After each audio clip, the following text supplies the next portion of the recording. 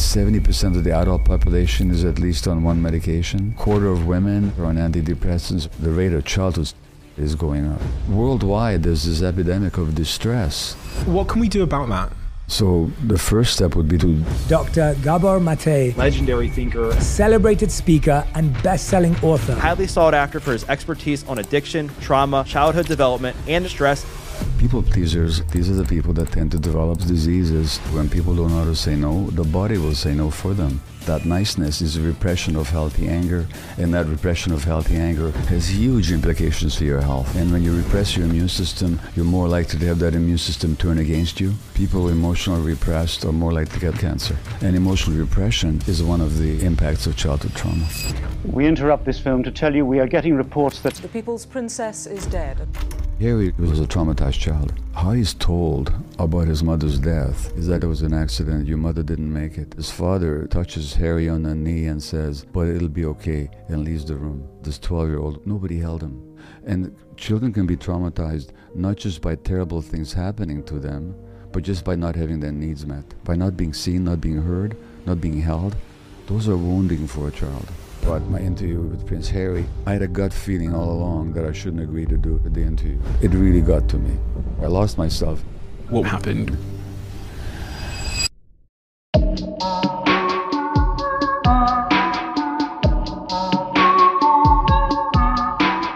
Gabor, there's a question we often ask each other in flippant conversations, which we usually kind of brush away because it's the convenient thing to do. Yeah. That question is the question I wanted to start by asking you, which is, how are you? Yeah. So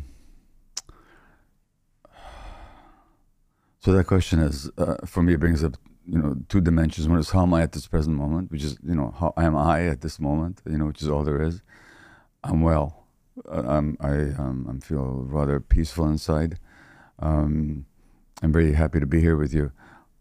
If you'd asked me 2 days ago, I wouldn't have said that. I would have said I was feeling somewhat anxious and kind of troubled, So as a in-the-moment answer, I'm well, and I also know how to keep well as long as I stick with what I know.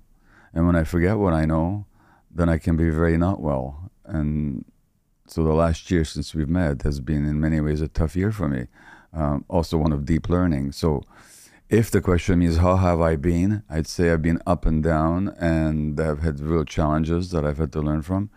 How am I right now? I'm really well, thank you. 2 days ago, if I'd asked you that question, your answer would have been anxious and troubled. Yeah. Why?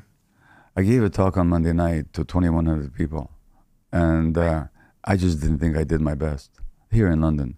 And I thought, oh boy, I could have done better. I let people down.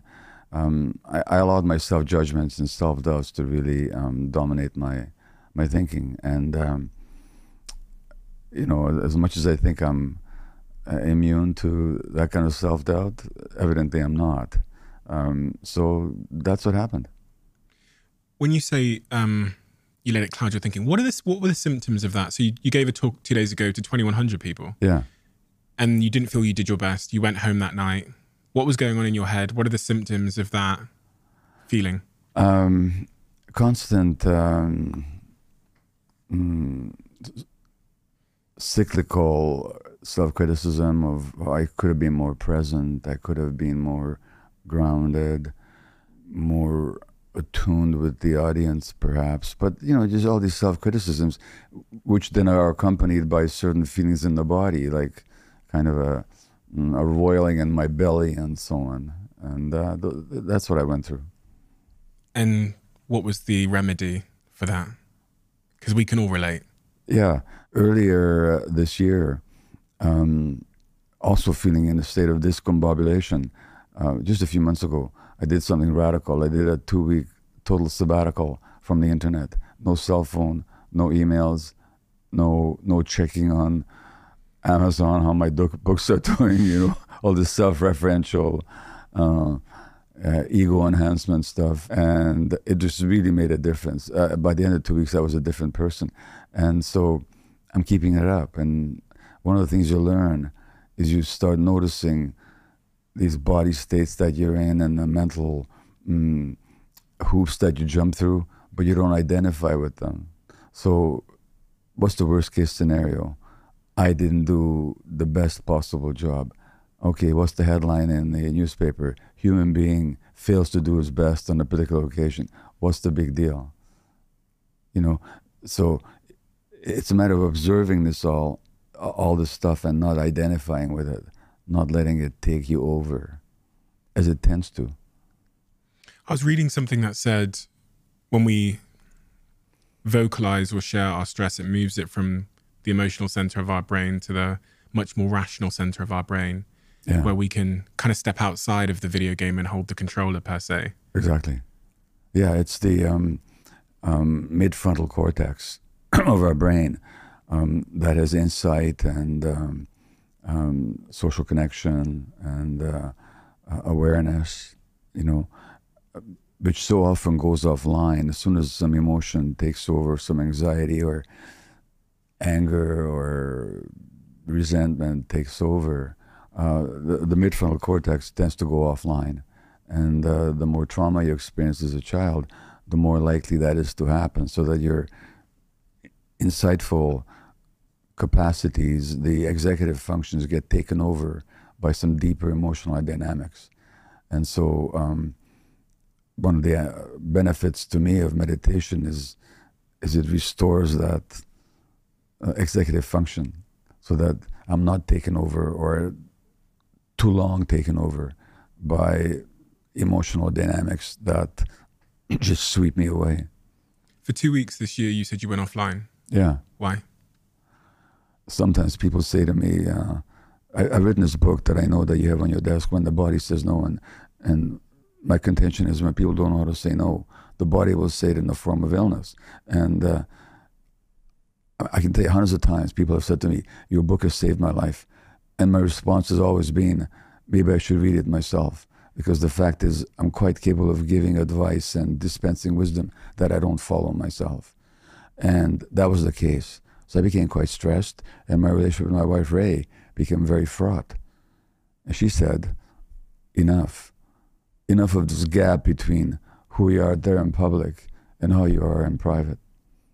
So that was a big incentive for me, because we're coming up to our 54th anniversary, and on the whole, I'd rather stay married than not. Everything else being considered.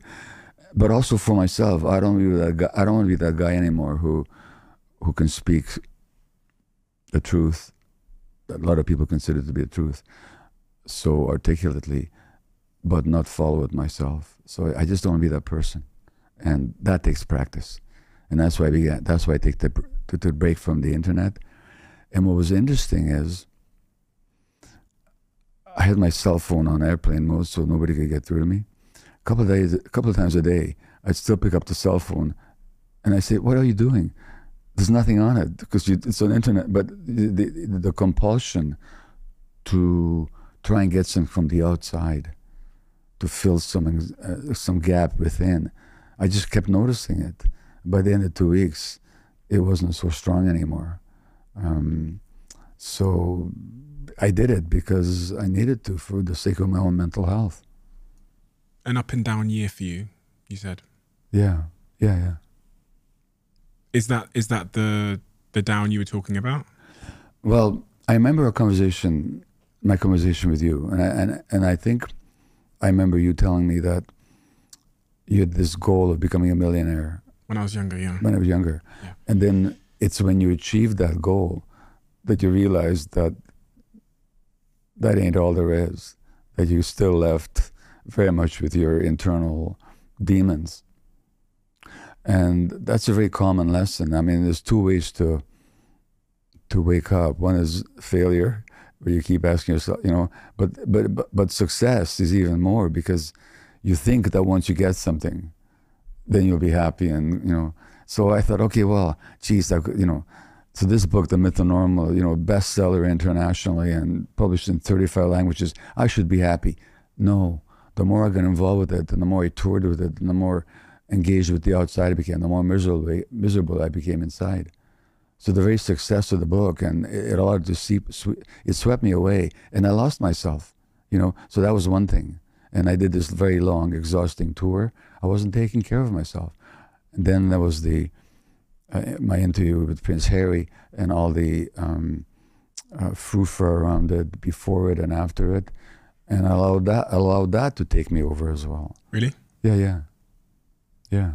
I mean, in retrospect, I can see what happened, but at the time I was too caught up in it to notice, So what I'm saying is that it doesn't matter what I know if I don't pay attention, rigorous attention to what's going on inside, and if I keep looking to the outside to give me meaning and give me validation, then I can lose myself. And that's what happened. Your interview with Prince Harry, how did that cause you to lose yourself? Well, in two ways. One is I had a gut feeling all along that I shouldn't agree to doing it the way they set it up. Because the way it was set up is, in order to watch it, people have to buy a copy of Harry's book. And I thought, this is not fair.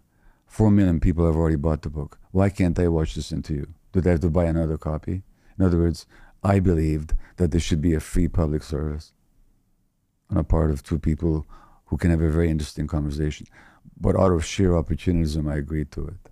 So I didn't follow my gut feeling. So I lost myself even in agreeing to the format. And afterwards, Harry and I both wanted it released to the public for free, but the lawyer said you can't do that because this was advertised as a one-time only event, and there could be a class action suit. So the result was that I agreed to something that I didn't really like. Not that I didn't like the idea of talking with him. I didn't like the idea of putting this behind a paywall. So I lost myself just in agreeing to it, number one. Number two, then there was the incredible social media and British media reaction to it that was, for the most part, so negative and so demeaning and so dismissive and so distorted that I barely even know how to talk about it. I thought by this age I would know better, but you know what? It really got to me.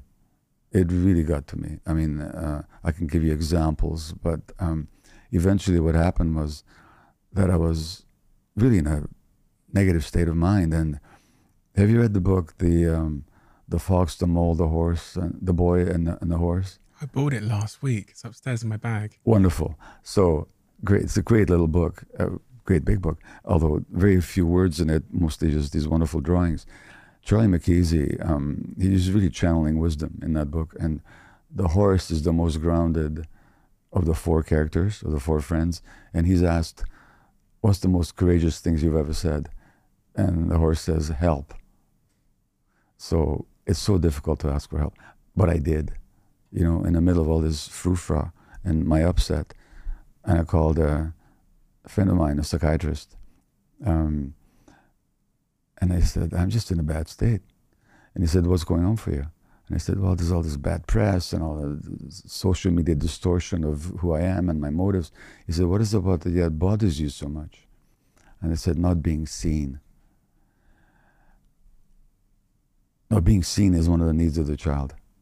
But he said to me, okay, look, Gabor, when you were an infant, you're not being seen for who you are as a human being almost cost you your life, which it did. As soon as he said that, I said, yeah, this isn't about the present. This is an old, unresolved, not yet fully resolved wound. Age 79, I'm still upset at not being seen. I don't care if people agree with me or if you refute my ideas, but I want them to see me and what I'm actually saying, not some distorted version created by their own minds. And when he said that not being seen really threatened your life, I said, yeah, that's what's going on. And then I could relax. So what somebody else says. I don't live in the British press. I don't live in somebody else's mind. Here I am, let them think and say what they say. But it took somebody to wake me up to that. So that's what happened. You said you could share examples of how it got to you. Yeah. Well, oh boy. They called me a stern, overbearing merchant of pain.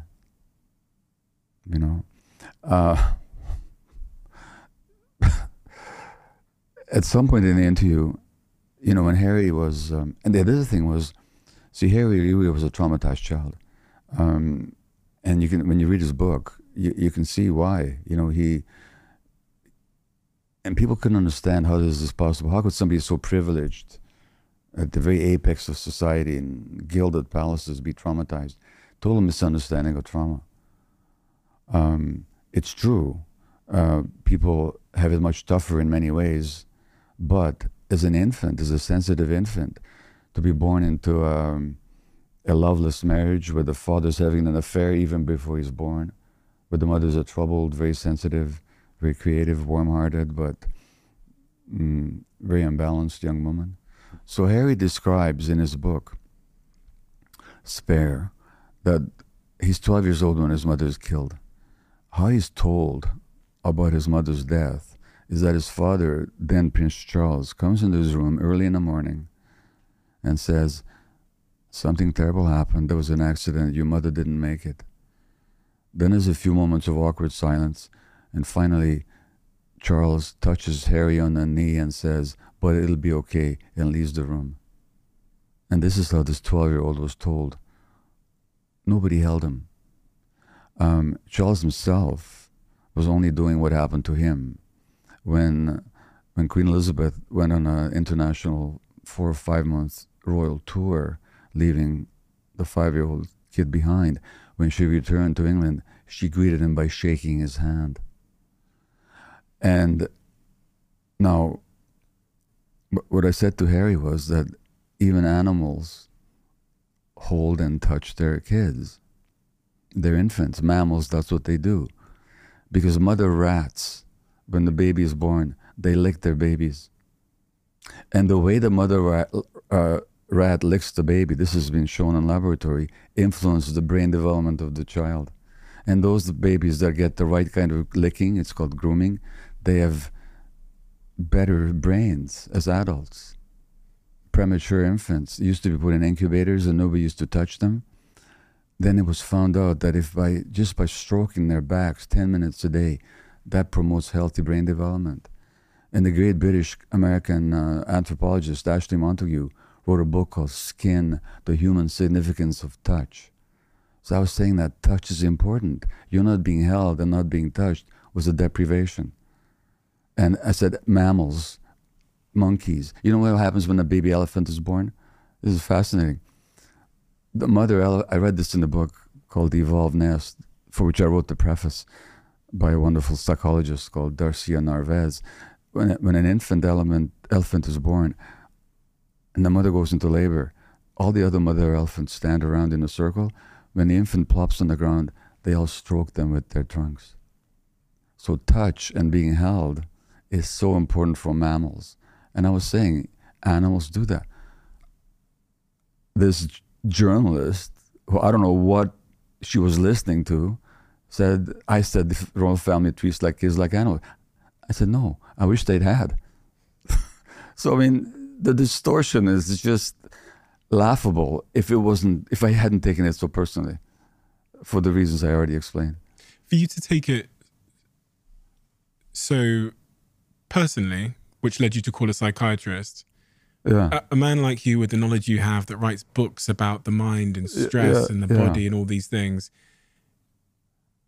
you must have been in a pretty dark place. I was in a dark place, and I wasn't, but look, I'm a human being like the rest, and what Charlie McKeesey says in that book is that the most courageous thing you can do is ask for help. It's true. You know, there's that, I don't know if you remember the Beatles song, Help, I Need Somebody, and John Lennon sings, when I was younger, so much younger than today, I didn't need anybody's help in any way. But now those days are gone, I'm much less self-assured. He's actually saying that when he was younger, he believed he didn't need help. But the reason he believed he didn't need help, that he has to make it on his own, because he was so traumatized as a child. His father left him when he was born. His mother left. He was brought up by an aunt. And Lennon grows up feeling abandoned, that I can do this on my own. I don't need anybody, you know? And later on, he realizes, I need help. But actually, we were all born needing help. We were all born needing to be understood, to be attuned with, to be seen, to have our emotions received and validated. That's one of the essential needs of children, as I make the point in the myth of normal. And children can be traumatized not just by terrible things happening to them, but just by not having their needs met, by not being seen, not being heard, not being held. Those are wounding for a child, which is what the meaning of the word trauma means. So you don't need terrible things to happen. It's so difficult for people to understand that. You know, they think for trauma you need horrific events. Well, horrific events can be very traumatic, but you can wound people, sensitive people. The sensitive child, or any child, can be hurt just because the parents are too stressed and unavailable emotionally to really see them for who they are.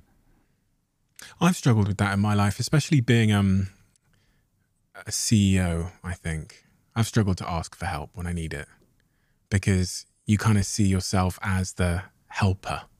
And also, I've struggled with the idea, maybe, I don't know where I got this story from, that people like me, maybe because I'm a man, maybe because I'm the head of businesses, we have to figure it out on our own. And the cost of repressing how I feel has become more and more evident over time. Yeah, how so? Just like, I think, I when I was younger, I never experienced anxiety before. And then as I had more difficult moments in business where I tried to solve the problem in my mind, were the first times at like 25, 26, 27, 28, 29, 30, that I experienced like fully fledged, what I'd call anxiety, where I just couldn't get a thought out of my head and I felt it in my body. My breath was short, this constant state of like angst. Yeah. And yeah, I just thought I could deal with it myself. I thought I could think my way through it. Yeah. Was that the hardest moment in terms of your own psychology in your adult life in recent times? Let me answer that question in a moment, Sure. but let me ask you a question that occurs to me, if I may. Yeah, please. It's like with beautiful women. They sometimes have a very hard time because they can never know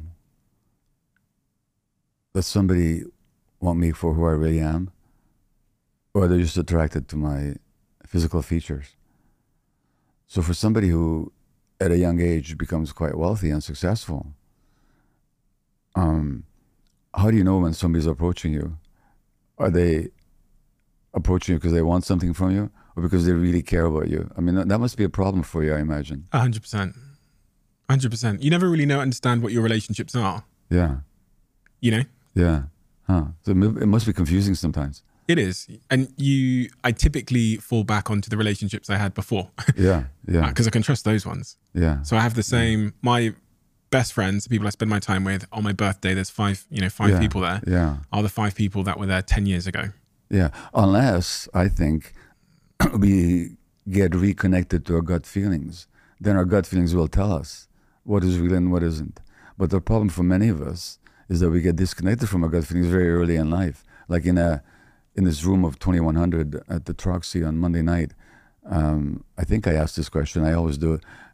Have you had the experience of having a strong gut feeling about something and not paying attention to it, ignoring it, and being sorry afterwards? Almost everybody puts their hand up. That's a sign of childhood wounding, because we're born connected to our gut feelings. No baby is disconnected from their gut feelings. Something happens to make us disconnect. What is a gut feeling? From a physiological perspective, because gut feeling is used as a word to describe, an intuition or. Well, real gut feelings really happen in the gut. In the Western way of looking at it, we tend to look upon the intellect and the intellectual brain as the only brain that we have. But actually, our brain is a far more complicated structure. And our heart has a nervous system, which is connected to the brain up here. And there's a kind of knowing in the heart. Sometimes people say, I knew in my heart. And they did, if they're connected. Gut feelings are what all animals possess. It warns them of danger or when it's safe and when it isn't safe. Not in the brain. The gut is connected to the brain. Right. The gut sends more connections to the brain than the brain sends to the gut. And the gut has more of the neurotransmitter serotonin in it than the brain does. So that the gut feelings are here to tell us about what is safe and what isn't. And when the brain in the gut and the brain in the heart and the brain up here in the head are connected, then we're grounded and present and very alert and very aware of what's going on. But when childhood trauma interferes with those connections, which it does, then we start to just work from up here, and we can think we can figure things just from up here. But actually, when you think about human beings, where did we evolve? We evolved for millions of years out in nature. How long does any creature in nature survive if they don't pay attention to their gut feelings? So to go back to your question about me, I really used to believe into my 40s that everybody else could be stressed, but I couldn't be. And it's like you and your anxiety. I think the reason I didn't feel the stress because I had coping mechanisms, like working hard and getting people's attention or using my smarts and having status and all this kind of stuff, And then that broke down. I realized I could be stressed like everybody else, but literally I had this belief. I mean, it's almost unbelievable to me now that I used to believe that everybody else could be stressed, but I couldn't be. That's what I thought. Yeah.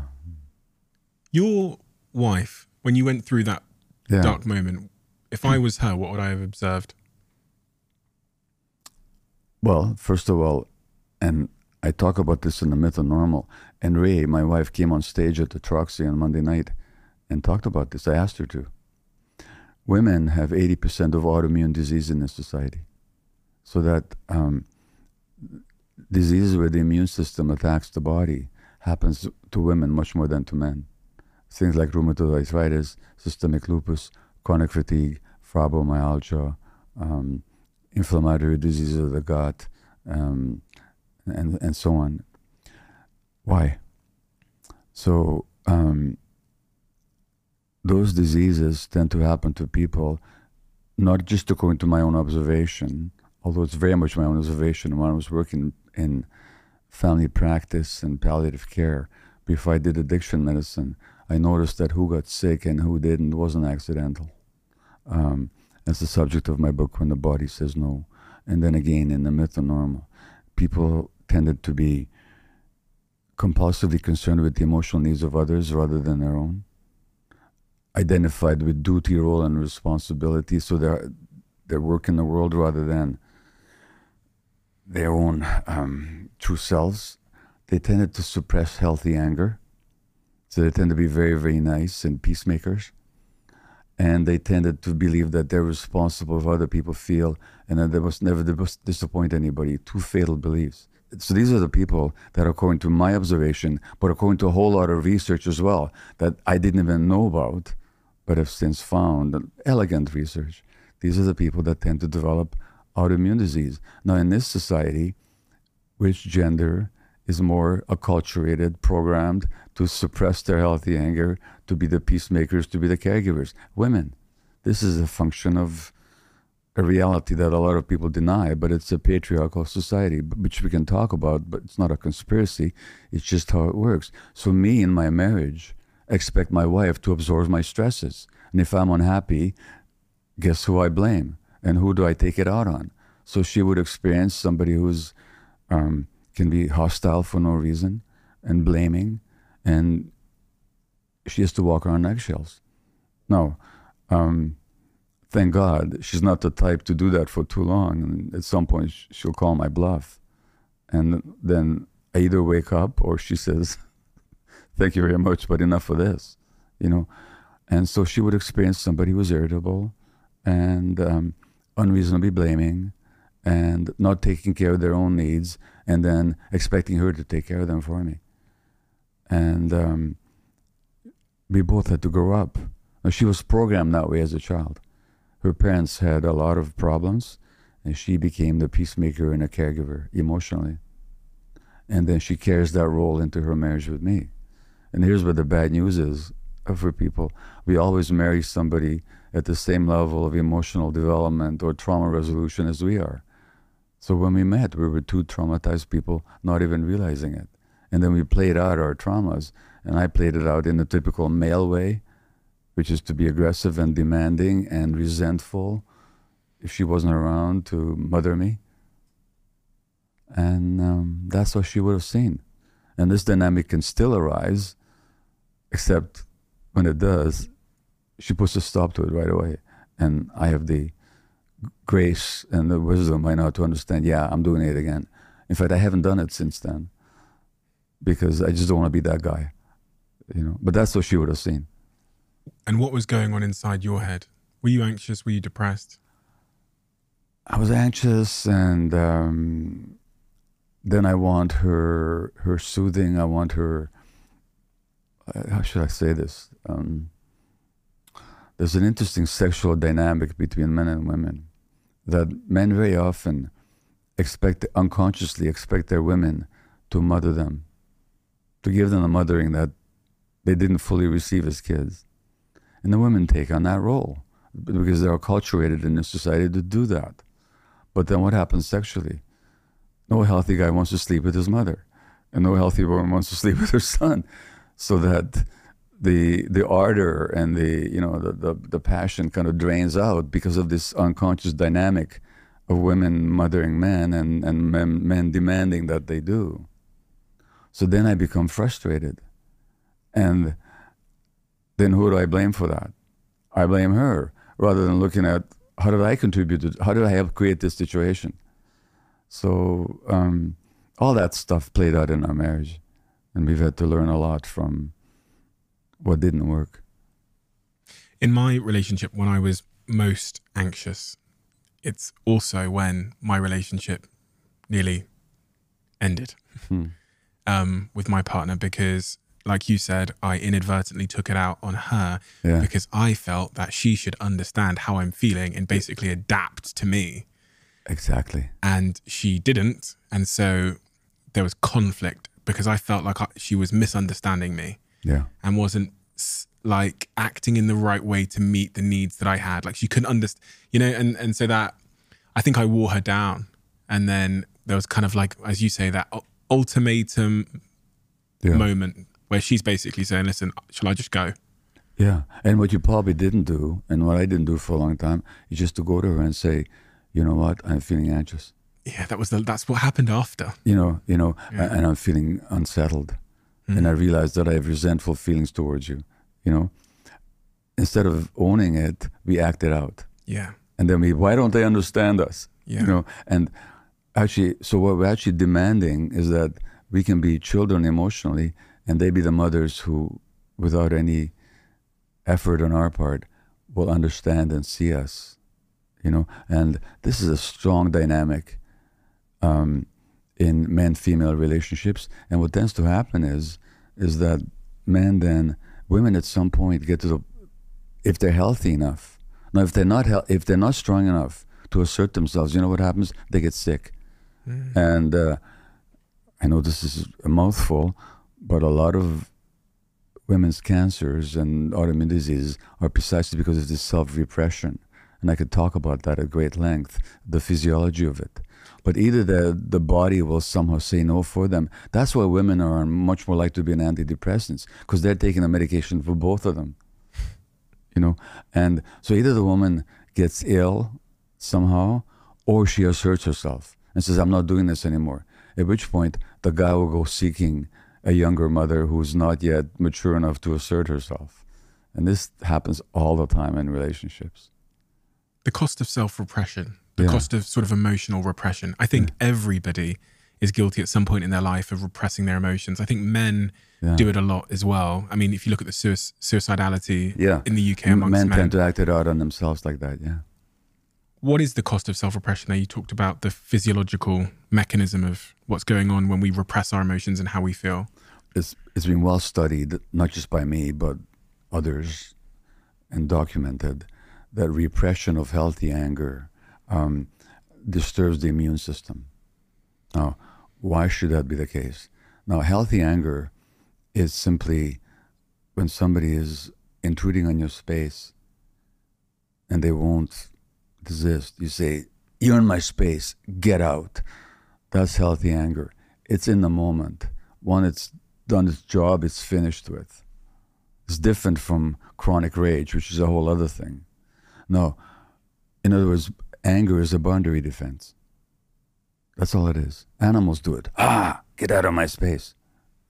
Now, the emotional system in general has the job, the human emotional system in general has the role of allowing in what is nurturing and loving and healthy and welcome, and to keep out what isn't. That's the job of the emotional system. Let me ask you a trick question. What's the job of the immune system? Okay, I'll answer. Is to keep out what is unhealthy and unwelcome and toxic, and to let in what is nurturing and healthy. So the immune system is it's been called a floating brain. It is memory, it is reactive capacity. And it allows in nutriments and vitamins and healthy bacteria, and keeps out and destroys what isn't, toxins and unhealthy invading organisms and so on. In other words, the immune system and the emotional system have exactly the same role. That's the first point. The second point is they're not separate systems. Physiologically speaking, the emotional system, the nervous system, hormonal apparatus, and the immune system are all one system. And there's a whole new science, when I say new, 60, 70, 80 years old, called psychoneuroimmunology, that studies the unity. So it's not even that all these things are connected, they're one.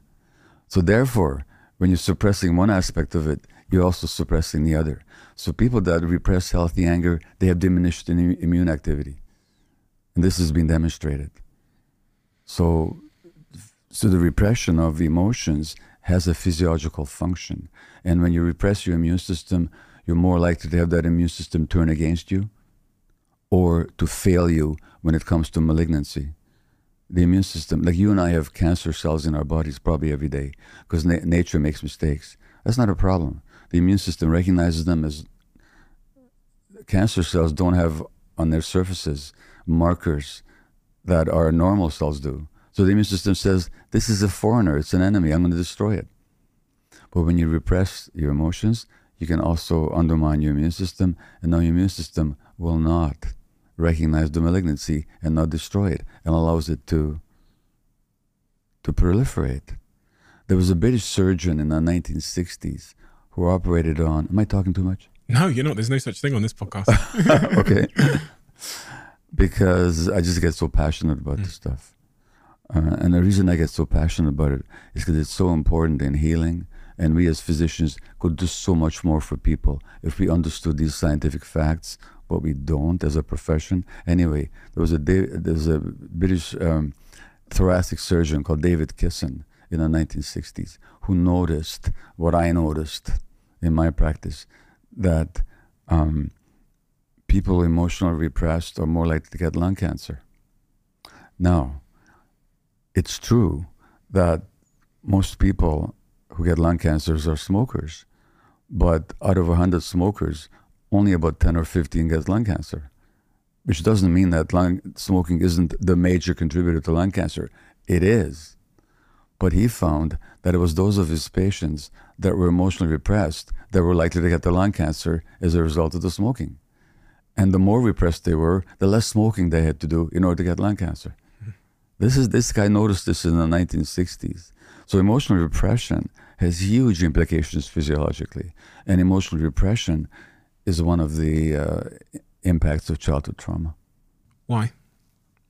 The child is born with some fundamental needs. One of them, as I've articulated earlier, is for attachment, for closeness, proximity, unconditional loving acceptance by caring adults. Not just the human child. All mammalian children have that need. Without that, they don't survive. So that's called attachment. The seeking of closeness and proximity for the purpose of being taken care of or to take care of the other. And our brains are wired for attachment. We have circuits in our brain dedicated to the attachment relationships. And that's so important all through our lives, but especially when we're infants and young children. Now, but we have another need. We've already talked about it. I just haven't named it. The other need is for authenticity, which is to be ourselves, connected to our bodies and our gut feelings.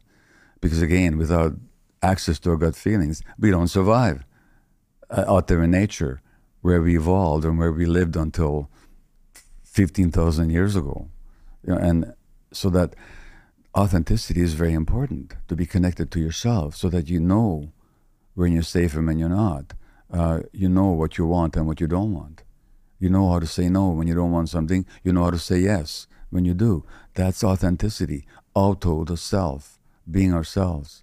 And to go back to Harry, his challenge all his life was that he wasn't allowed to be authentic. He had to play a certain role and fit into a certain set of expectations of how to be and who to be. And he could never figure out, who am I really, in that context. But that's so general.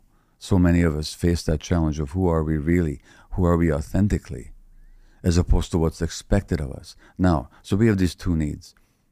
Attachment on the one hand, authenticity on the other. Ideally, the two are not in conflict. Ideally, you can be in a relationship, or I can be in a relationship where we can be ourselves and be accepted and connected with. And that's ideal all our lives. But what happens to a young child where, if they're authentic, they're not accepted? So, for example, certain psychologists recommend that angry children should be punished for their anger, rather than their anger being understood as to what it's all about and the child being taught different ways to express it. They're just to be punished for it, and by different ways. By the way, if you're a parent of a 2-year-old and if you don't frustrate your child, you're probably not doing a good job, because your 2-year-old may want a cookie before dinner. And you say, no, cookie before dinner. Oh, I want a cookie, In a minute, they're throwing a tantrum. Because what do even adults do when they're frustrated? They throw tantrums. Children, that's just what they do. They have no self-regulation yet. So the 2-year-old gets upset. Now you punish them. You give them a message, you're not acceptable to me when you're angry. You have to be a certain way for me to accept you. Or you mustn't be sad. Cheer up. What's wrong with you? So when children are given this message of conditionality, that you're acceptable to me only if you behave in ways that I approve of, otherwise the attachment relationship is threatened, then the child is faced with this choice, which is not a choice at all. Do I stay attached to my parents? If my father's an alcoholic, and the only way I can find acceptance is by repressing my emotions and not show my sadness and my fear, then do I show my sadness and my fear or my anger? Or do I threaten the relationship? Well, there's no choice at all. The child will choose the attachment. And therefore they give up connection to themselves, which is the essence of trauma. That disconnection from ourselves, not in my own words, in the words of other trauma theorists who I agree with, the worst aspect of trauma is the disconnection from ourselves. And we do that for the sake of maintaining attachments, which means for the rest of our lives, we'll be afraid to be ourselves.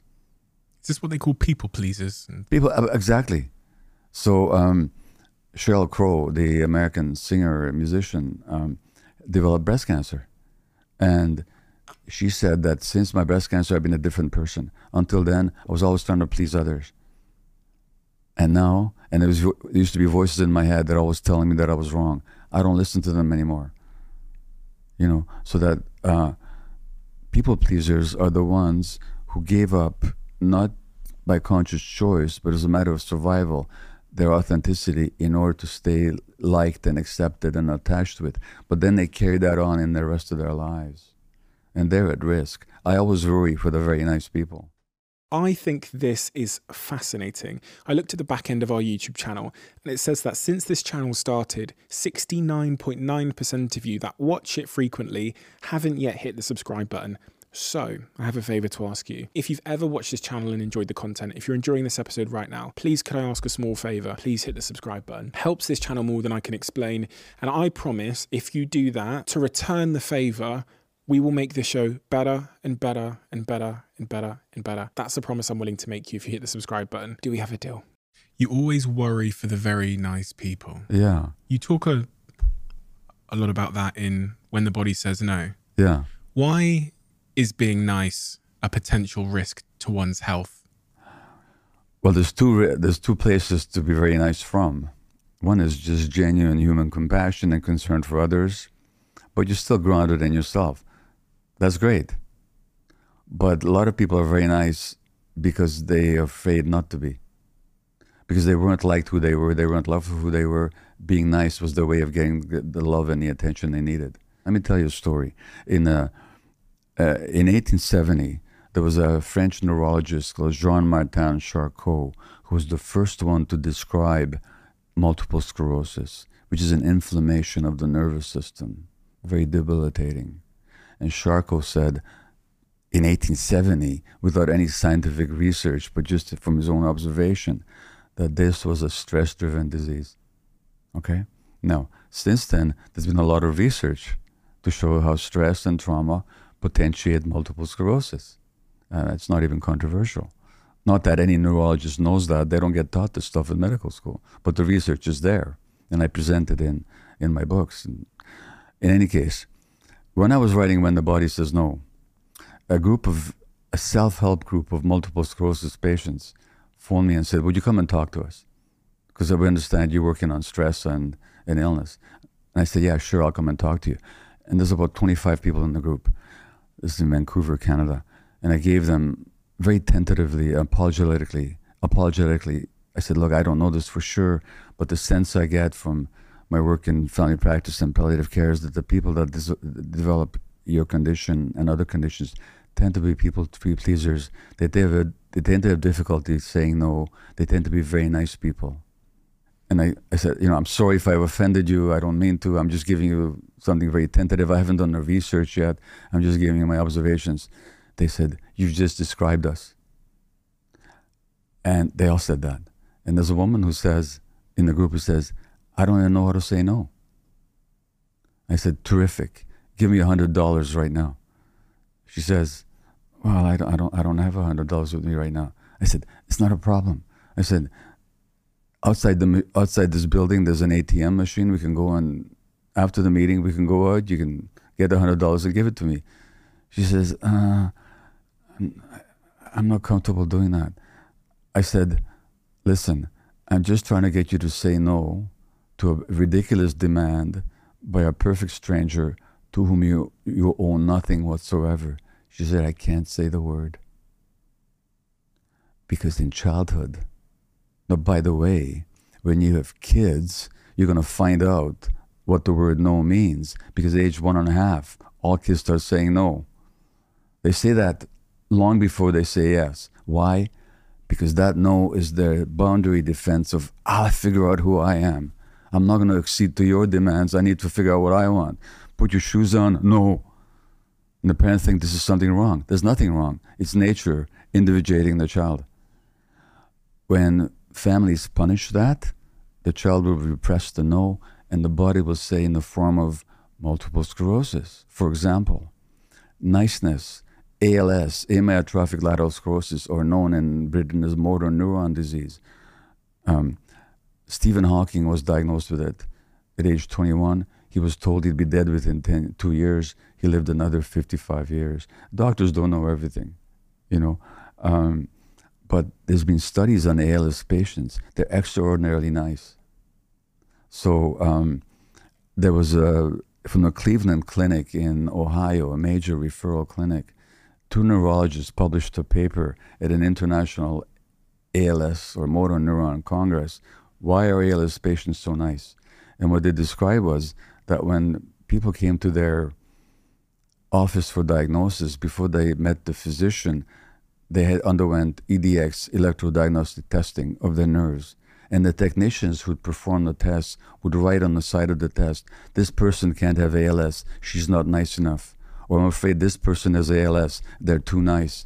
And the physicians, the neurologist specialists said, despite the shortness of their contact with their patients and the obviously unscientific nature of their observations, invariably they turned out to be right.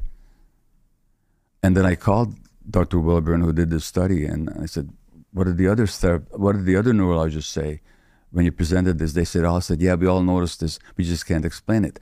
Since then, there's been a study where they've asked neurologists about their patients, and the answer is, all our ALS patients are extraordinarily nice. Now, what the neurologists don't do is they don't make the connection. That niceness is a repression of healthy anger, and that repression of healthy anger plays a role in the onset of that disease.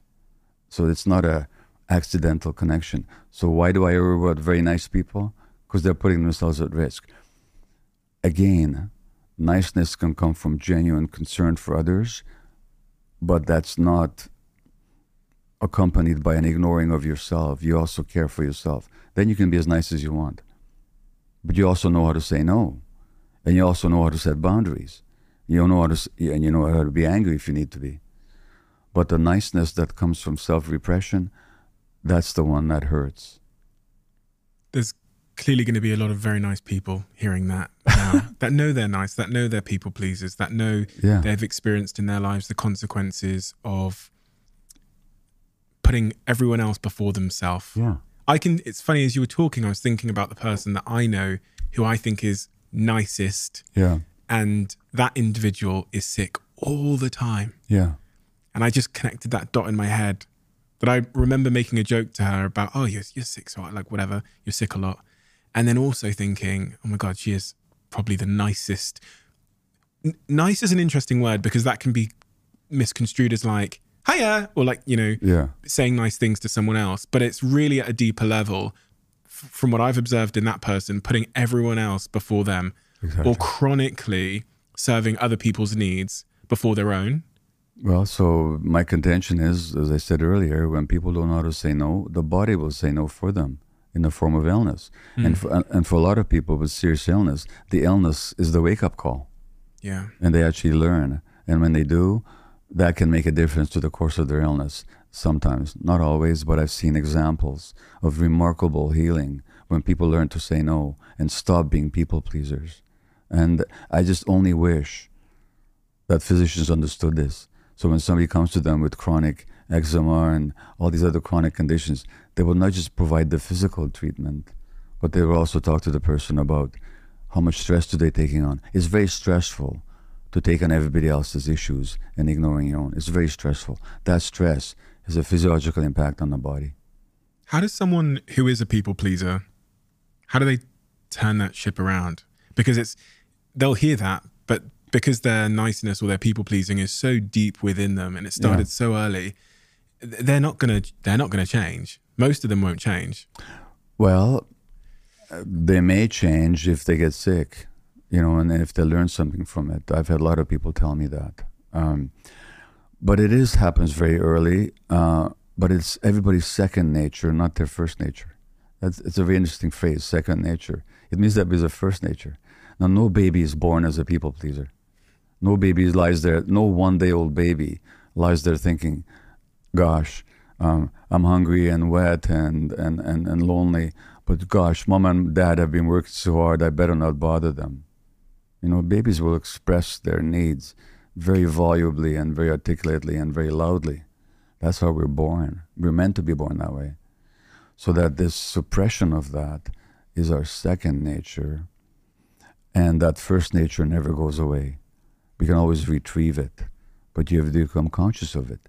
So when the body says no, I lay out certain principles of healing. In the Myth of Normal, I actually teach this exercise. Ask yourself this question: where in your life are you not saying no? Where no wants to be said, but you're not saying it? Like, let me give you an example. Let's say I come to London and we're friends, and I call you up, hey, Stephen, here I am. Do you want to have coffee? But you've been up all night helping a sick friend. Or otherwise you're just too stressed to want to meet me right now. Your desire is to say no. But what if you suppress that no And you say yes for the fear of displeasing me or disappointing me or losing my friendship. If I say no, Gabor won't like me anymore.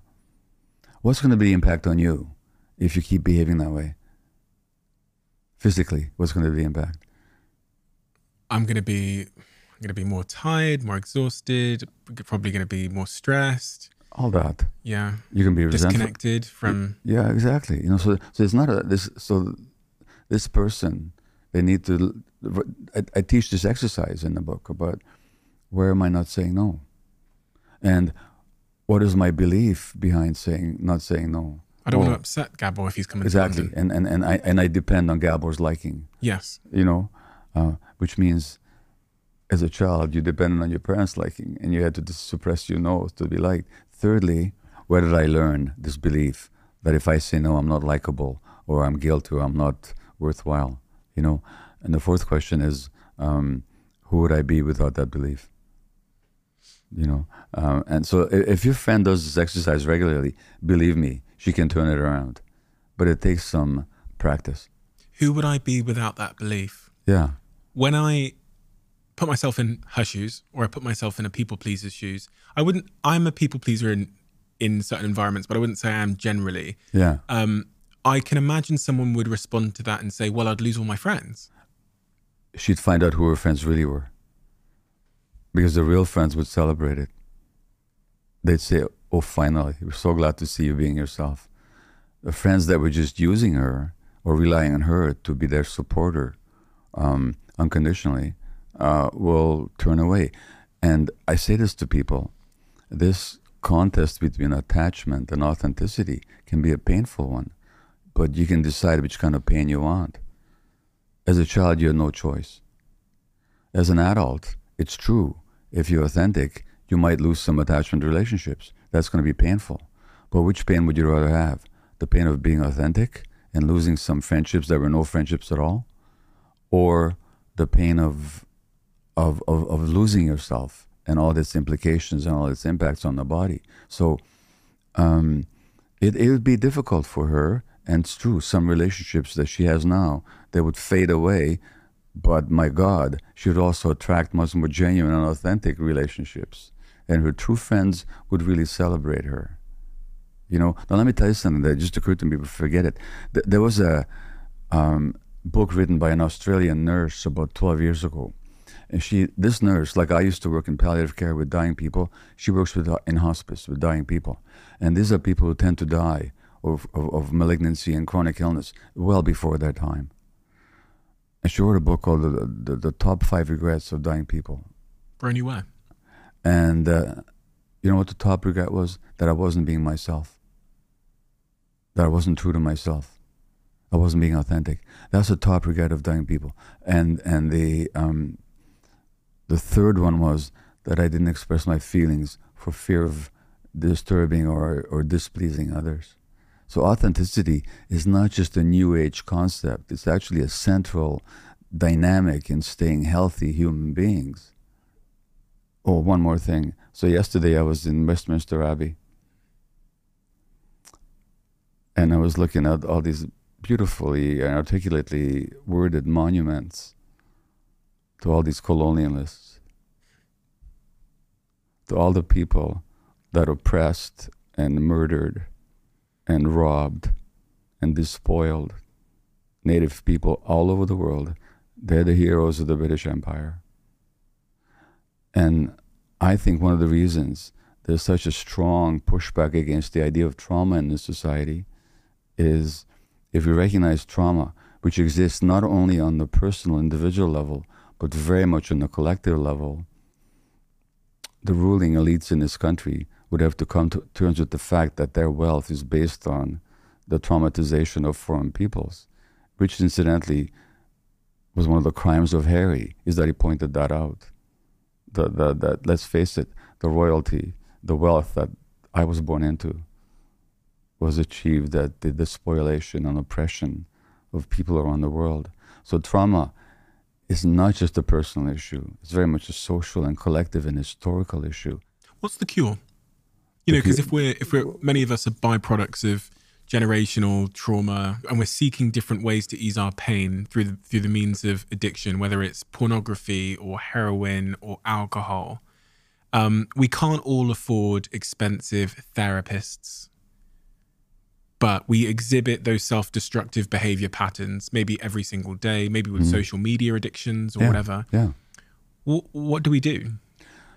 Unfortunately, the healthcare systems around the world have very poor appreciation of the emotional contribution to people's physical or mental ill health.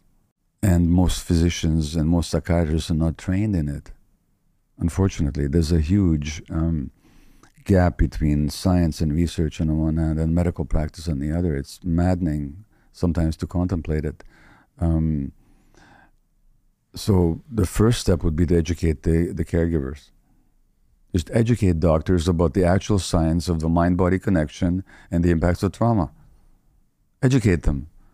So when you go to a physician with, say, chronic fatigue or inflammation of your joints, they don't just give you the necessary medication, which I'm not against, but they will also ask you what's going on. So that's the first thing. Second thing is, let's prevent the problem. So let's support young families to be really there for their kids so that families don't have to struggle economically and their parents are so stressed. As I may have mentioned, I've forgotten now, when parents are emotionally stressed, economically stressed, according to a number of studies, the kids' stress hormone levels are abnormal. And that is a harbinger of future disease. And so let's look after young families. Let's make people feel secure. Uncertainty, lack of control, lack of information. These are some of the drivers of physiological stress. So let's create a society where there's a more sense of mutual acceptance and communality and social support. Let teachers be educated that the kids who are so-called misbehaving are kids who are actually troubled because of stuff at home, and that the solution is not to exclude them or to punish them, but to actually give them emotional support in the classroom and in the schools. Let the schools be. The human brain, I'm quoting a Harvard study, develops from before birth. It's an ongoing process that begins before birth and continues into adulthood. The necessary conditions for human brain development is safe, supportive emotional relationship with adults. Let everybody who deals with children, from social workers to teachers to daycare workers to kindergarten supervisors to parents, understand the emotional needs of kids and provide that safety. Let the justice system, so-called, about which there's very little just. In Canada, 50% of the women in jail are Indigenous. They make up 6% of the population. 50% of the jail population. You call that justice? You take the most traumatized people who then act out their traumas and then you punish them for it. So let the medical system, let the educational system, let the legal system understand child development and trauma. Now, in terms of the adult, to answer your question more specifically, so there's a social answer, but then there's the individual answer. Yeah, a lot of people can't afford good therapy. It's true. It's expensive. And even there's a lot of people who get therapy but not getting appropriate therapy. Well, if you can't afford therapy, go to the library, read some books. My own, but not just my own. I could rattle off 5 other books you should read. Read Dick Schwartz's book on internal family systems called No Bad Parts. Read Bessel van der Kolk's book on trauma called The Body Keeps the Score. Read Peter Levine's book, Waking the Tiger, on trauma. Read Oprah Winfrey's and Bruce Perry's book, What Happened to You. Read Bruce Perry's book called The Boy Who Was Raised as a Dog. I'm interviewing Peter Levine. Oh, yeah. Soon. Oh, good. Wonderful. I'm glad to hear that. He's one of my mentors and friends, and we often work together. So this is, and all of these books will have some advice about how to help yourself, including my books. Then there's a lot of stuff on the internet. So this, the interview that you and I had a year ago, I checked this morning, has been seen by 2.5 million people. I'm sure it's helped a lot of people. It's a lot that you can get just, freely. Nobody's getting charged, on the YouTube. Lots of my talks are available. Lots of talks by other really good people are available. Do that. There are self-help groups of all kinds. Is there a risk here? This is what the one side of the narrative sometimes argue, that you can kind of over-traumatize your life in terms of over-labeling everything that you do as a trauma. So, and I mean, that always happens, right? When people become aware of something, they become over-aware and they start over-labeling and saying, that's a trauma response, that's a trauma response, that's a trauma response. And they kind of live with a feeling that they are inherently broken. Yeah, but my point is that nobody's broken. Actually, I talked about our first nature. That's always there. When people recover, it's an interesting word, recovery. What does it mean to recover? When you recover something, what are you doing? Going back to... You're finding it. Oh, yeah, I'm sure, yeah. That's the definition of the word, isn't it? What do people find when they recover? They find their true selves. That's what they'll tell you. That true self never went away. Nobody's damaged goods. Nobody's broken. To talk about trauma is not to disempower people, but to empower them. If I learn that my response to the British media and the Harry issue was actually, it's nothing to do with the present moment. It's actually some old programming. Oh, okay, now I can drop it. Are you glad it happened? I'm glad that everything happened, because everything is learning. Nothing in this life is wasted if you know how to use it properly.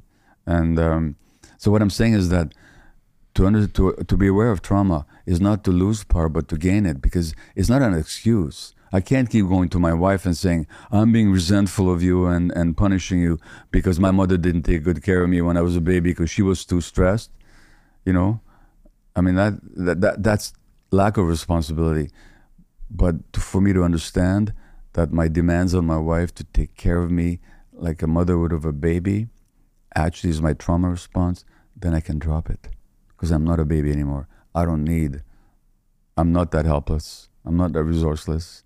I'm not that ungrounded. So that when you recognize trauma, it's not in order to use it as an excuse, but to actually to overcome it. That's the whole point. When we talked about the suppression of our emotions and anger, you used the word healthy anger. Yeah. When because there's a risk, isn't there, when you're saying that anger can be a positive thing, that people will then assume that berating someone behind a counter or a waitress in a restaurant because they got one item on your order wrong is standing up for your boundaries. I've done it. Yeah. No, it's not. So healthy anger is in the moment, and it's just a boundary defense. It's not outrage. It's, you're in my space, get out. That's its purpose. That's its only purpose.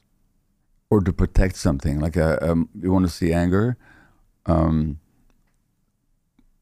try and tell a mother bear not to be close to their cubs. You'll find out what healthy mother anger is all about. That's just healthy. The kind of rage you're talking about, have you ever had that kind of rage? Definitely on a spectrum. So the reason I struggle with the answer is because I've got a friend that's fully shown me what the extreme side of that is, where we used to call it the red mist with him, where he would literally lose control. Which is incidentally what Harry used to call his anger. Oh, really? Yeah. My friend, one of my best friends in the world, he talks about this all the time, is you could trigger him by saying something, usually by saying he was wrong about something. Yeah. Or something like that. Yeah. And then he would just lose it. So I remember the last time it happened was when the pandemic rolled in. I was staying with him in his apartment because the lockdown, and I was living in America at the time, and we were discussing the virus. And I said to him, I think people that are older and that have certain health situations are more at risk. And he said to me, no, people that are younger are more at risk. And I showed it an NHS website, which said, no, it's people that were older are more at risk. Yeah. And he just went into this red mist where he was totally triggered and lost control of his emotions. Okay, so if you observed him then, what you would have noticed is, remember what I said about healthy anger? It's in the present moment. Once it's done its job, it's gone. Yeah. Your friend, the angrier he gets, the angrier he gets. Yeah. So the rage just keeps building on itself. Now we talk about a fit of anger. It's a good word. You know where else we talk about fits? Is epileptic fits. In epileptic fits, certain electrical misfiring in the brain then recruits other brain circuits, and it gets more and more and more until the whole body's shaking, and the person may even lose consciousness and soil themselves and so on. That's an epileptic fit. A fit of anger is the same. That a fit of rage is the same. So that the more severe it gets, the more brain circuits it recruits. So rather than expending itself, doing its job, and then being gone, it actually gets worse and worse and worse. That's unhealthy anger, and triggering is a good word. Because look at what the word triggering means. Now, if you look at a weapon, how big a part of the weapon is the trigger? This big. For the trigger to set off anything, there has to be ammunition there. There has to be explosive material there. So your friend is carrying a lot of explosive material. I can tell you, your friend never felt understood or validated as a child. And he's still carrying the rage of that. So you trigger him, and then by disagreeing with him and all the pain of invalidation, all the rage of not being understood now gets triggered and recruits more and more brain circuits. Now I can tell you something. Healthy anger is essential for our physical integrity. That rage, in the aftermath of a rage episode, your risk of a heart attack or stroke doubles for the next 2 hours, according to studies. Because what happens? Your blood pressure goes up, your blood vessels narrow, and the clotting factors in your blood increase. So of course you had more risk. So the repression of anger can lead to chronic illness, but so can rage lead to heart attacks and strokes and so on. So anger is a delicate thing. Shall I tell you something about my friend that we found out because he then went to a childhood psychologist to understand himself? And that's why I said that was the last time. So you can imagine that was 3 years ago. Yeah. The pandemic, 2-3 years ago.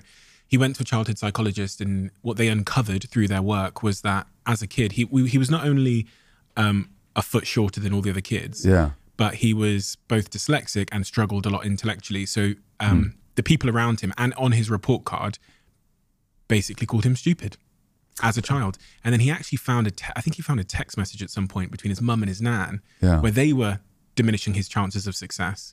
And he grew up with this deep sense of like, I am not intelligent, a deep, deep sense of it.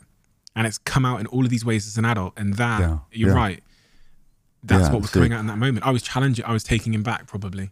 Well, and you know what, again, to come back to Harry, that's what happened to him. They called him stupid and thicko and naughty. And he was none of those things. He just had trouble concentrating and paying attention because of all the stress. My friend has ADHD as well. Yeah. And so in his book, he describes that he'd been told he had post-traumatic stress. I didn't diagnose him with all this stuff. It's in his book. I said, you know what? But I think given how you were distracted as a kid, you had trouble paying attention, they called you stupid. This is ADD. And I wasn't saying he's got a disease. I was saying that was a normal response that you had to an abnormal situation, where you were under a lot of stress, and they made you wrong for it. They called you naughty, they called you stupid, they called you thicko. You're not any of that. Now, a whole bunch of British psychiatrists got their knickers tied in a knot because I made that diagnosis, My God, people. I was saying to the guy, you don't have a disease, you have a normal response to abnormal circumstances. You were not stupid, ever. But children undergo this character assassination like your friend did. And imagine the rage inside him. So when you disagree with him, you're triggering all that. That's just how it works. Now, interestingly enough, people call me stupid. That's not a trigger for me. Yeah, it's not for me. Because I know I'm not. I always grew up with a sense of my own intelligence. Not to overstate it, but I never had any doubt about it. But certain things you can do, like not see me, and that'll trigger me. And for context, for anybody that doesn't know why you not being seen triggers you.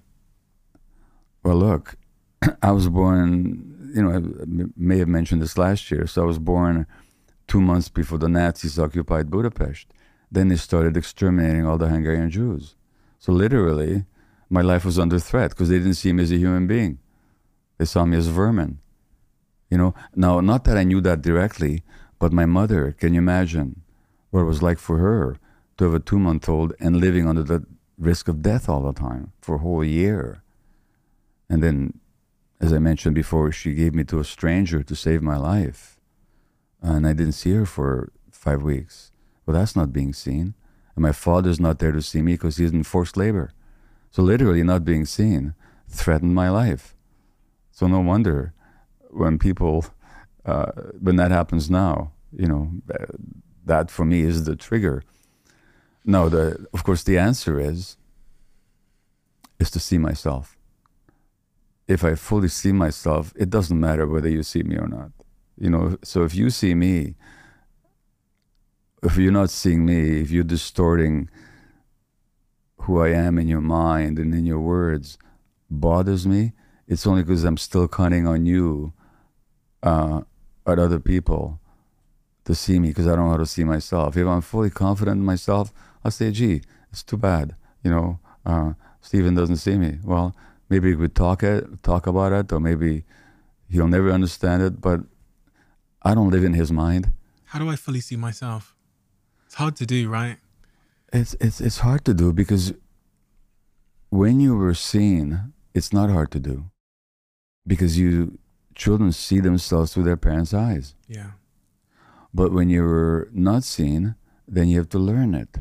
This is one of the things, to go back to meditation, that's not the only way. First of all, notice all the ways that you're not seeing yourself. Like 2 days ago, when I had this anxiety about how I didn't give my best talk on Monday evening, you know what? I did my best. It may not have been perfect, but I prepared for it. I put myself out there for 2 hours, and I spoke a lot of truth. Might have been the best, but so what? But at that moment, I wasn't seeing myself. I could still lose it. So meditation, which is the form of meditation that at least I am learning, is about just noticing and seeing what's going on inside without judgment. So being aware. So it's practice. And you also suggest removing the things from your life that will stop you from seeing yourself, like social media. Well, because that can be a lot of feedback. I can't remove social media from my life, but what I can remove is my attachment to it.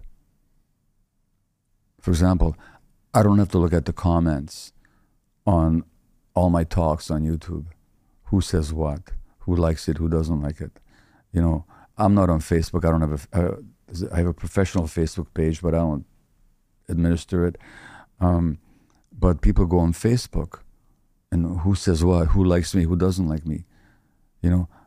They can wean themselves off that. So we may not be able to stay off social media to write my books.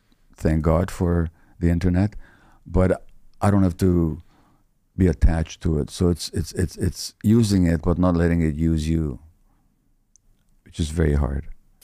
A new podcast sponsor that I'm super excited to talk about with all of you is LinkedIn Jobs. Hiring, as I would know, is one of the most important steps in your business. Without good people, there is no company. Trust me, I found out along the way that your business is nothing without good people. You want to be 100% certain, though, that you have access to the best candidates available. And that's why you have to check out LinkedIn Jobs. LinkedIn Jobs helps you to find the right people for your team faster and for free. So when I'm expanding my team, LinkedIn is my first port of call. I'd highly recommend it. On LinkedIn Jobs, posting a job is super easy, and you can add a purple hashtag hiring frame around your LinkedIn profile to spread the word. LinkedIn Jobs helps you find the qualified candidates you want to talk to faster. Post your job for free at linkedin.com/DOAC. That's linkedin.com/DOAC to post your job for free. Terms and conditions apply. As you may know, this podcast is sponsored by Huel. If you're living under a rock, you might have missed that. I discovered Huel's RTD about 4 years ago. Huel's RTD is basically a meal in a bottle. It is nutritionally complete. It contains 26 of your essential vitamins and minerals. It's got your protein in there, 20 grams of protein. It's got slow release energy in there in the form of those slow release carbs.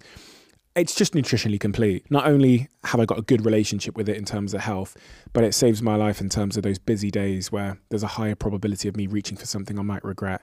If you haven't tried Huel's RTD, you could probably see it in a couple of supermarkets, but you can order it online and the link is in the description below. Let me know which flavour is your favourite, and also tell me if it ends up adding value to your life in the form of making you nutritionally complete on those difficult days.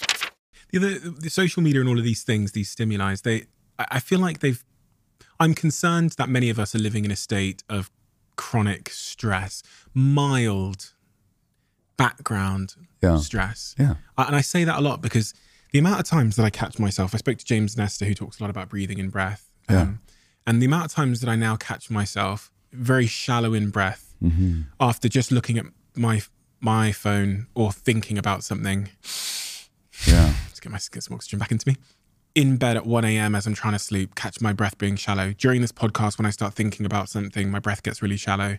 Looking at my phone, my breath gets really shallow. I feel like I'm living in a state of like constant, subtle background stress. Yeah. Well, I'm glad you mentioned breath because it's one of to go back to the question of what people can do for themselves, they can learn to breathe. And Eckhart Tolle, who was a spiritual teacher, he says that rather than go to retreats and therapists, just take a few conscious breaths several times a day. Not to dismiss the other, but that's more important than anything else. And interestingly enough, the Buddha, when he was teaching his monks, in fact, one of the Buddha's assistants, Ananda, asked him, "Oh, Holy One, do you still meditate?" And he said, "Yes." "And what kind of meditation do you practice?" says Ananda. And Buddha says, "Observing the breath." So in Buddhist meditation, I'm not here to advocate for any particular pathway, and I'm not a practitioner of any religion, but hey, this very wise man, he thought awareness of breath as the most important portal into reality. What do you think the antidote is for the way we've designed our lives to be constant in this sort of stressful stimulation? And because I was just wondering if human beings are supposed to endure this much constant stimulus and stress in their lives, and with chronic inflammation and all these kinds of things are now killing people at alarming rates, the diseases that are caused by inflammation. What can we do about our stress, and is it okay? Maybe it's okay. Well, it's the norm, so you can say it's normal. Is it okay? Well, the question is to be answered by looking at what the impacts are. And what are the impacts? The impacts are very serious. You can see it on the individual level in terms of mental health conditions, as I said earlier, are burgeoning internationally. Autoimmune conditions are. But if you look at it also on a social level, there's more conflict, there's more division, there's more intolerance in our culture than there has been for quite a while. These are the impacts of the stressful culture that we live in. So is it okay? Yeah, if you want this, it's okay. But if you don't, it's not okay. It depends what you want. Relationships. Yeah. Romantic relationships. Yeah. Thought a lot about the role that our trauma plays in our ability to form relationships. Obviously, society's changed quite profoundly in the last couple of decades.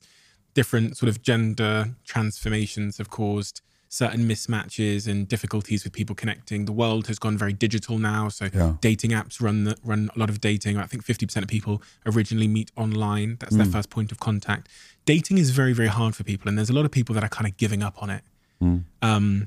Attachment, dating, trauma.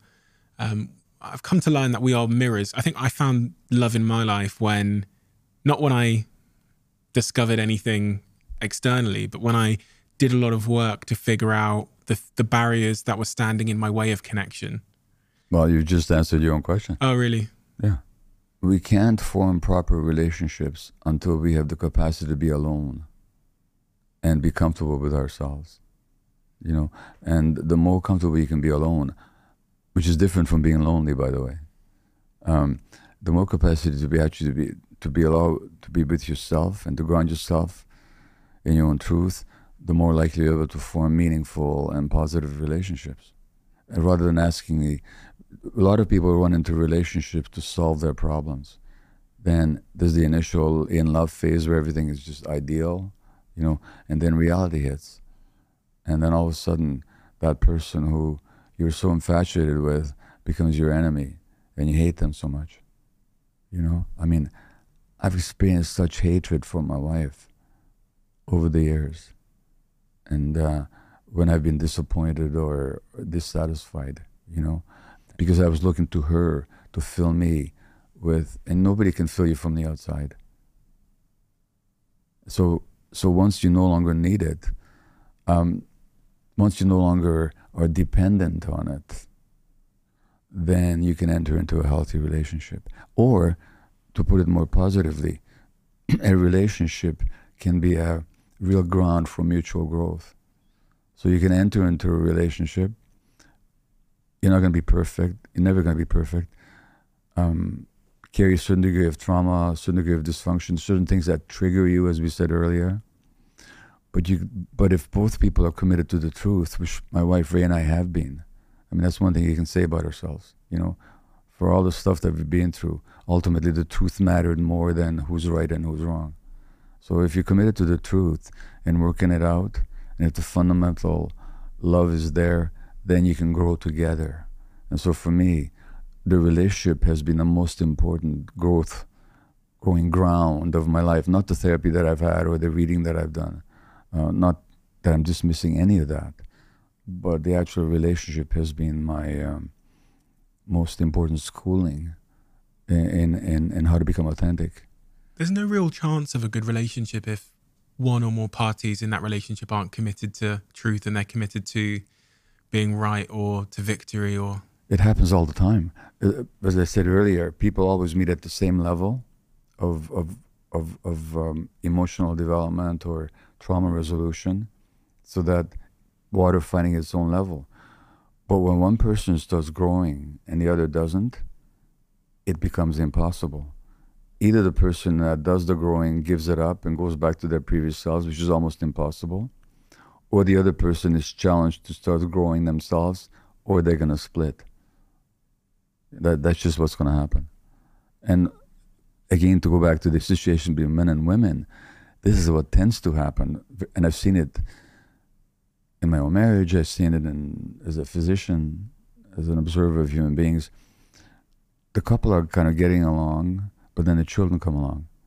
Now the mother's carrying energy has to go towards the children, where it needs to go. The father may feel now a bit their nose is a bit out of joint, because now they're not getting the attention. And now the woman has a decision to make. Do I look after the 3-day-old baby or the 3-month-old baby, or do I look after the 35-year-old baby?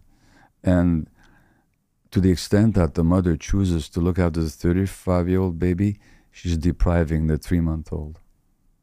A lot of women then make a choice that I need to look after my kids, and I can't put all this caring energy, mothering caring energy, into my husband anymore.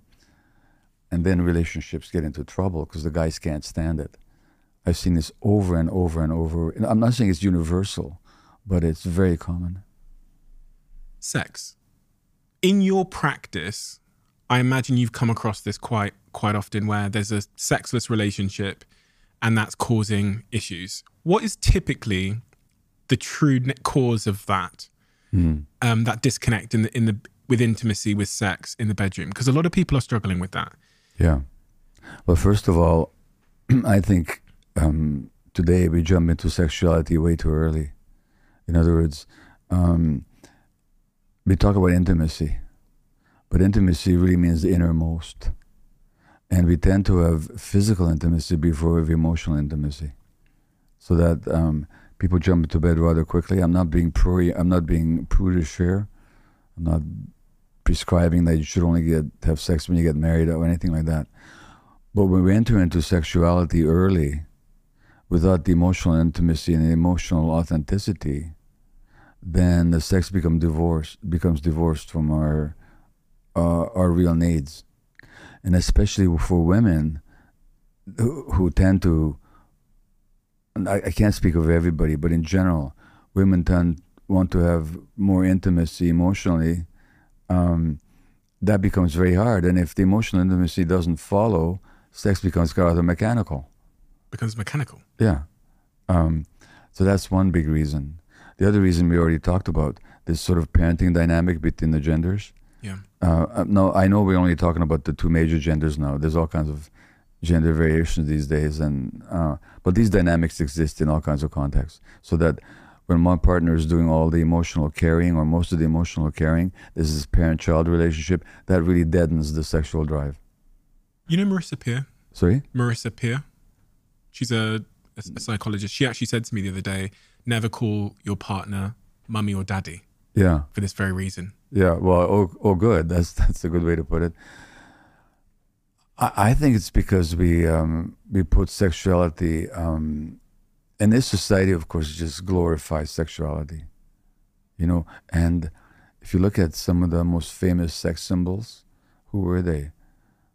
Abused women, like Marilyn Monroe, deeply traumatized child, and abused as an adult by President Kennedy and just about everybody. And she was the woman everyone wanted to sleep with. So that is really distorted sexuality here. And for women especially, safety is so important for sexuality. Yeah. We talk about frigid women, but when do people freeze? It's a fear response. It's nobody's true nature. It's just a response, and usually something happened to them or something is happening now, so that unmelting can happen in a condition of safety. And then the intimacy, the emotional intimacy is there, which creates the safety for the sexual opening. And that's the dynamic in my marriage as well. What my wife says? She says, truth is sexy. Such a good point. Yeah. Is there anything in your practice that you're increasingly being confronted with in the last couple of years that you weren't seeing as much as when you first started? What I see out there is increasing distress in the society, and people are more confused, and young people are just so challenged. And in the United States, the rate of childhood suicide is going up. Suicide. More and more kids are being medicated for all kinds of conditions. In the U.S., 70% of the adult population is at least on one medication.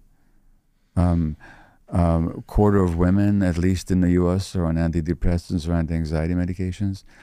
Those numbers are growing up in Britain as well, from all the statistics that I see. So I see is a growing manifestations of distress, what I call a toxic culture. I see that all the time. And look, I mean, the fact that this book, The Myth of Normal, is being published in North Macedonia and Thailand, in Vietnam, and in Northern Europe and in Eastern Europe, and it's just worldwide, there's this epidemic of distress.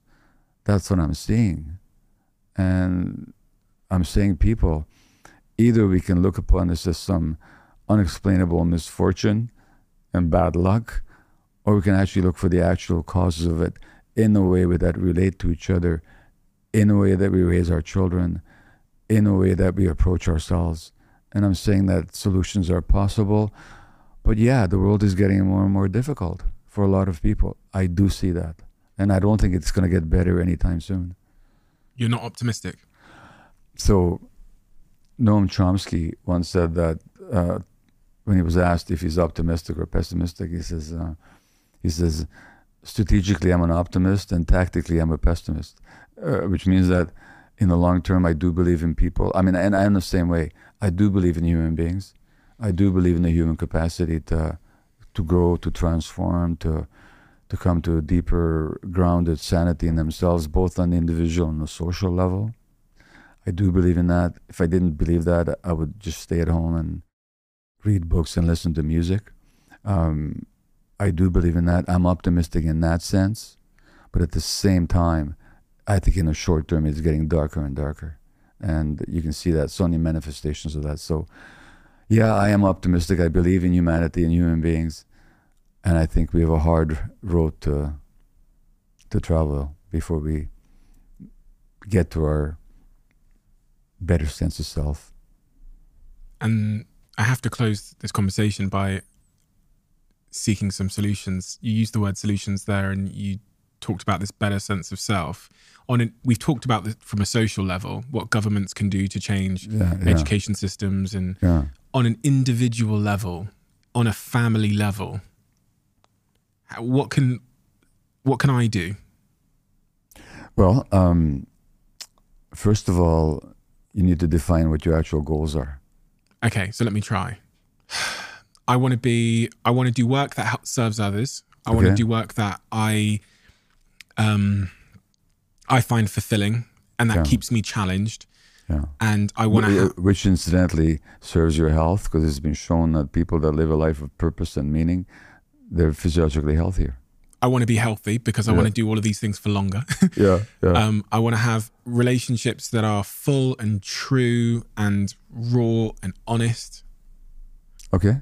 And I want to, I think that's it. That's the work and personal. And then I want to raise a family that is beautiful and pure and free of as much trauma as I can possibly make them be. And I want to be close to my children in a way that I wasn't close to my parents. Yeah. Well, then the question you have to ask yourself is, what factors in your life support those goals and what don't? What activities are you engaged in that will support those aims? What will undermine them? And seek to diminish or eliminate the ones that are undermining your goals, and strengthen the ones that are supporting it. You know, that's what it is. And, you know, and your intentions, by the way, are not only superficially the ones you articulate. If I want to know your real intentions, I have to look at how you live your life, not what you say about it. So when I was a young parent, if you had asked me, what is your goal, what's your intention, I would have said, it's the happiness of my children. And I would have said that totally sincerely. If you had looked at how I lived my life as a workaholic doctor, not available to my kids, always out there looking for being important and serving others, and you know, being at the center of people's lives because I was so essential to them. My actual intention was self-importance. My stated intention, the happiness of my children, as much as I would have meant it sincerely, did not jibe with how I was living my life. So what you need to ask yourself is, what anybody needs to ask themselves is, look at your intentions, both the conscious ones and also the ones that show up when you look at how you actually live your life, and bring the two into alignment. So look at, again, what serves your intentions and what undermines it. And look at that seriously. That would be my answer. It's so difficult to distinguish between the two sometimes because, I mean, on the surface, the system you gave there are actually looking at how I'm allocating my time, and is my time being allocated towards things that would further what I'm saying my intentions are. It's a very useful exercise to run. But, you know, as I said those things that I said as my stated goals, I do find a disconnect, I think. I think those things have been handed to us. When you ask someone their goals, they will say things that will make the person asking the question think well of them. Because there's one goal that you didn't state. Which is, I stayed away from the selfish goals? No. What's the one I didn't state? Inner peace. Because without inner peace, you're not going to be able to serve any of those goals properly. Or if you were, you do it at some risk to yourself. And so how would that be for you as a goal, inner peace? And then if running around serving others in the name of this so-called higher goal undermines your inner peace, then you're not on the right track. And you know who I'm talking to? I'm talking to myself. Talking to me as well. Yeah. Inner peace is not a selfish goal. It's from a position of safety, a position of inner peace, that we can speak compassionately and truthfully to others, that we can serve our other goals. But, you know, Eckhart Tolle talks about our inner purpose and our external purpose. And you stated a bunch of external purposes. And that's why there's I believe, if I may pardon the diagnosis, but the analysis. But that's why that disconnect that you mentioned, because the goals that you stated were largely external. Mm-hmm. And what are the internal goals? Inner peace. Very good. Yeah. Now you have to put that into the mix. And once you do, I don't believe that. Now, nobody handed that to you.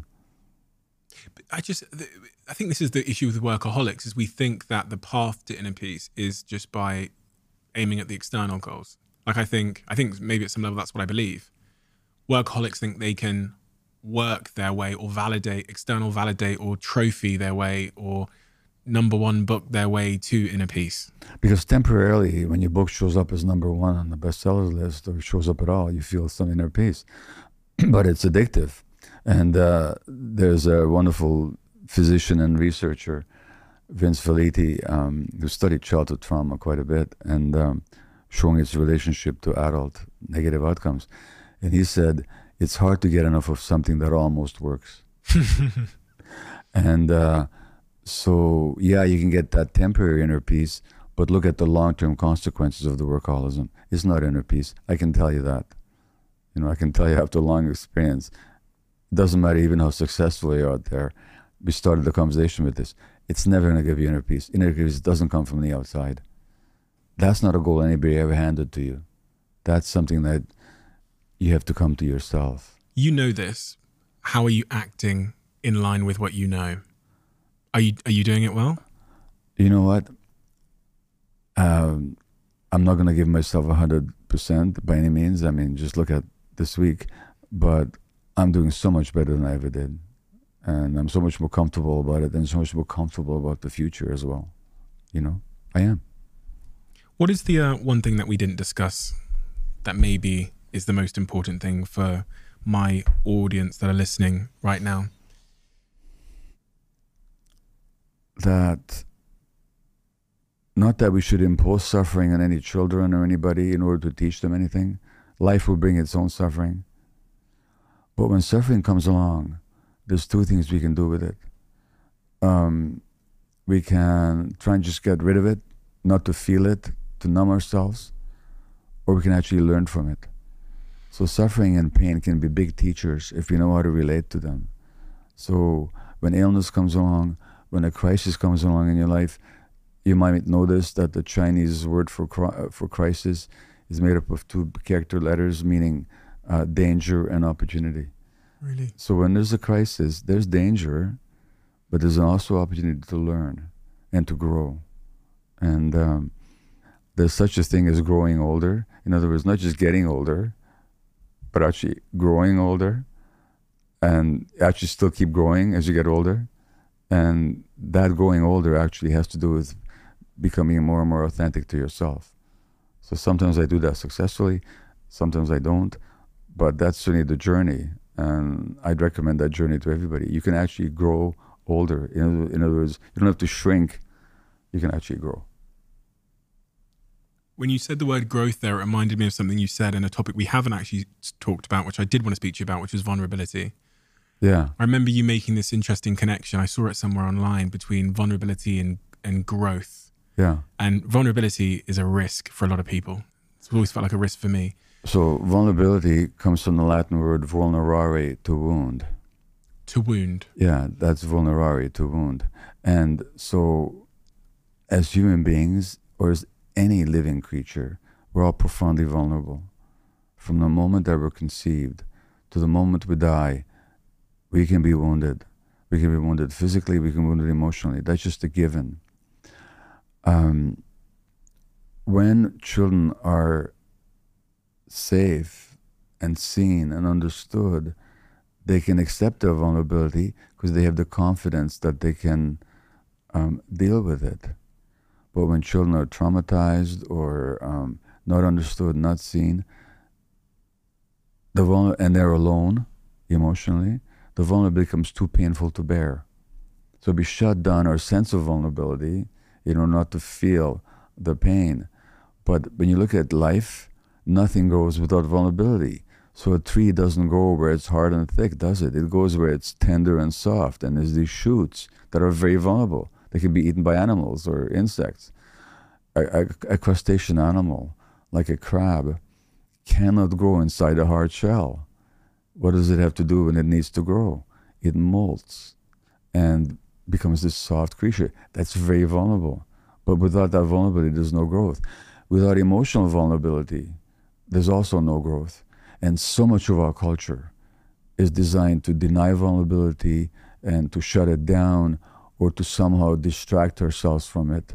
And what's the cost? And the cost is that we stay immature and that we lose ourselves. That's what the cost is. So I also think vulnerability is, and I've just learned this from doing this podcast, that vulnerability is a great connector. yeah, Much of the reason why I have good conversations on this podcast, I think, Yeah. is because I'm willing to be open myself. yeah, which then allows your client, your guest, the safety to open up themselves, and in your personal life with your friends. I mean, what's more? I mean, you can talk about the scandal of Newcastle beating Manchester City in some game recently by 1-0, which is not. I don't say to talk about it if that's interesting to you, but which is more meaningful to you, that or when you actually share Share our struggle. the struggle and and what's going on for you. I mean, it's no contest.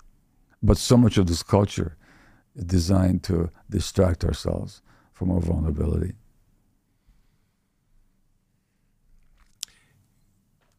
Gabor, we have a closing tradition on this podcast where the last guest leaves a question for the next guest, not knowing who they're going to leave it for.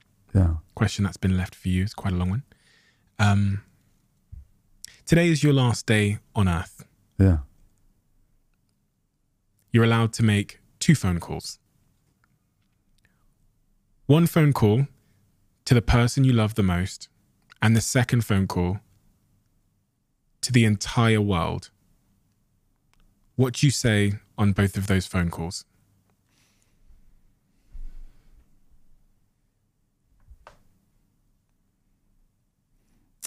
What John Lennon sang all those years ago. All you need is love. And the phone call to the person you love the most? To the person I love the most, I don't have to say anything at all. Why? Because she knows. But if you were calling her on that last day, I say thank you what for? for everything. And you know what? I may even say that to the world.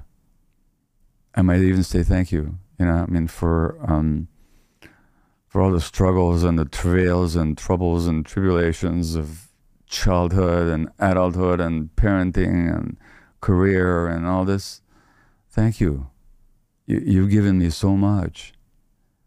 That's what I would say. You know, I mean, if I wasn't giving advice, which is all you need is love, which is advice, no, forget that. I just say thank you. How do you want to be remembered? As somebody who did his best to make a difference.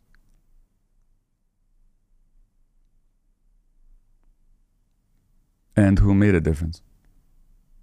Which I know I have, by the way. So, not that everybody agrees with me, but I also know I've made a difference.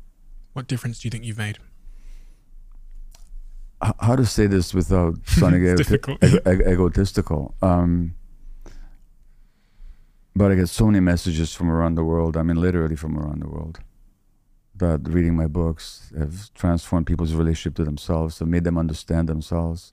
I think I mentioned maybe in a different interview that the best review I ever had of The Myth of Normal was that some young guy said to me, "Thank you, I read that book and I remembered myself." So my work, for those who are open to it, really helps to connect them to themselves and to see themselves clearly. And that's a gift. In a world where it's increasingly hard to see who we really are. Yeah, and it's hard for people to see themselves. And so people don't see themselves as broken or as irretrievably damaged, but actually they can begin to see their capacity for wholeness, which incidentally is the root of the word health, is wholeness. And so that's the difference I'm making, is that people can see themselves not as broken, damaged, but as actually fundamentally whole with some stuff to work through. That's it.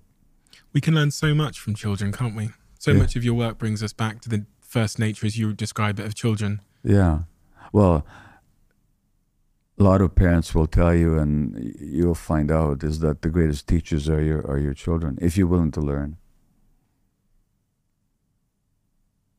Gabor, thank you. Thank you so much. It's a difficult question to ask someone else about the impact they've made on the world, but even what you said, I think, is a huge understatement, because the people that I know close to me, like my partner, who just, I mean, her life, I think, has been changed personally, but also professionally. Much of the reason she does the work she does, the reason why she's not here to meet you, because she would have got on the next flight to fly here, is because she's doing a retreat in the south of France with a big group of women. Oh, and wonderful. much of the work she does there is built on the work that you've written about in your books and taught online. So not only have you impacted people personally, but you've impacted the next generation of teachers and therapists, which is going to be a generational, it's like a dominoes effect. It was counteracting the generational trauma, is the generational healing that has come about because of people like you, who are wizards in our culture and that are willing, in the face of often great, adversaries who take a different stance, to persist with truth. But thank you. And one of the things that most enhearten me is that when I go about London or any city in the world, just about these days, it's all kinds of young people coming up to me, thanking me. It's not people people of all ages, but I'm just so enthused by how young generations, like people 1/4 my age, are coming up to me to thank me. Well, that shows me that it's making a difference. 100%. If she could have been here now, she was so annoyed. She realized she'd booked a retreat on the same day that you were coming to London, because she didn't get to meet you last time because she was in Bali. So, oh well, some other time. She'll be watching this, trust me. She's probably watching live right now. But thank you so much, Gabor, again, for your generosity and your wisdom. It's changed my life, and it continues to change many other people that are listening to this, but all around the world. So thank you. Thanks so much. As you guys may know, this podcast is sponsored by one of my favorite brands in all the world, which is Whoop. AI is a topic I've spoken about various times on this podcast, and it's a topic that I'm pretty obsessed with, but we don't often talk about how it could be used as a force to make our lives even better. Whoop is using the power of AI to drive meaningful, positive change. My Whoop doesn't leave my wrist, and their new feature, which is called Whoop Coach, uses the power of advanced AI to synthesize all of your health and fitness data and to provide you with personalized recommendations to support you on your health and fitness journey. You can literally ask it questions like, why am I so tired? Or can you help me build a strength training program? And its advanced AI system will provide you with answers that are unique to you. So if you would like to check it out and level up your health and fitness journey in the process, go to join.whoop.com/CEO to get a free month's Whoop membership.